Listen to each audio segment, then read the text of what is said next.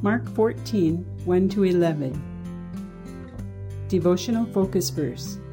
Being in Bethany, in the house of Simon the leper, as he sat at meat, there came a woman having an alabaster box of ointment of spikenard, very precious. And she brake the box, and poured it on his head. Mark 14:3. Without sparing time or effort, a friend of mine applies herself to the tasks of decorating, cooking, and serving at various church gatherings. Each event is beautifully orchestrated.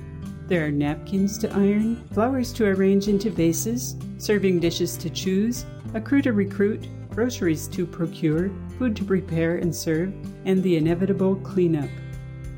Although these occasions are not meals for her own family, the effort is still a labor of love. She pours herself into each function, and the result is a tasty meal, always delightfully presented.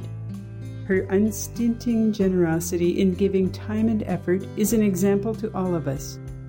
It is one of her ways of giving to the Lord.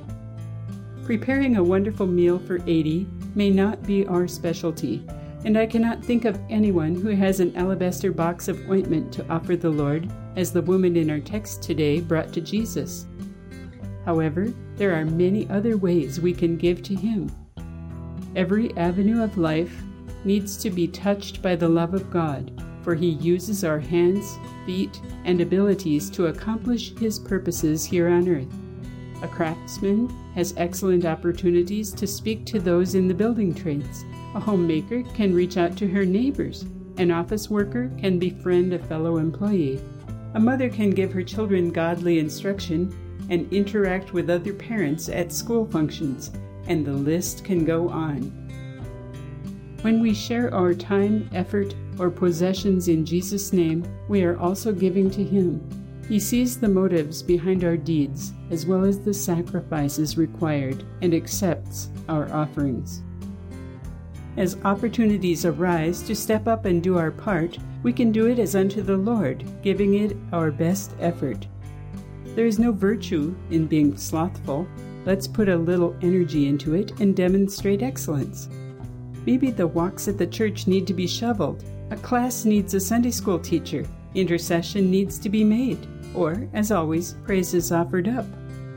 Because of her actions, the woman who offered the alabaster box of ointment has been immortalized on the pages of the Bible.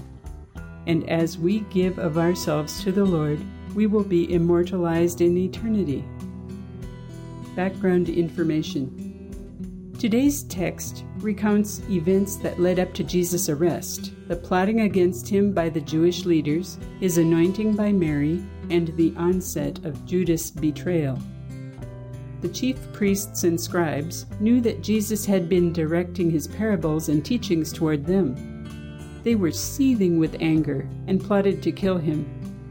The Passover was an annual feast commemorating Israel's escape from Egypt, when the Israelites followed God's directions and applied a lamb's blood to their doorposts, and He passed over their firstborn sons. The Feast of Unleavened Bread lasted 7 days and celebrated the same Exodus, when there was no time for their bread to rise. By Jesus' time, the two events had merged together. The Passover was the Jewish people's most important feast, and it had to be kept at Jerusalem. Consequently, perhaps between 1 and 3 million people were in the area. The Jewish rulers knew the situation was volatile because Jesus was popular among the people and the Roman armies were on alert due to the crowds. So they planned not to arrest him during the feast. Jesus spent the nights of this last week in Bethany, or on the Mount of Olives. Jerusalem was on the western side of the Mount of Olives. Bethany was about 2 miles from Jerusalem on the eastern side of the mount and was where Lazarus had been raised from the dead. See John 11:1. Nothing is known about Simon the leper. See Mark 14:3. But he must have been healed, presumably by Jesus, since he was functioning in society.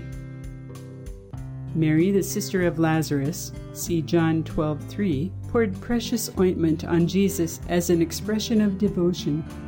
This perfume was spikenard, also called nard, and came from a plant grown in the Himalayas of India. The best perfume came from the root of the plant, and the ointment Mary used was worth nearly a year's wages. Wealthy people at that time anointed their guests with a drop or two of expensive perfume. Yet Mary broke the box, in other words, broke the jar at the neck, so the whole amount had to be used at once, and poured it all out upon Jesus. The word Messiah means anointed one, and here Mary anointed Jesus for his burial. Her actions declared that he was the Messiah and that he was going to die. Mary's devoted sacrifice annoyed some, including Judas Iscariot, see John 12, 4-5, who viewed her deed as an extravagant waste, and shortly thereafter contacted the chief priests.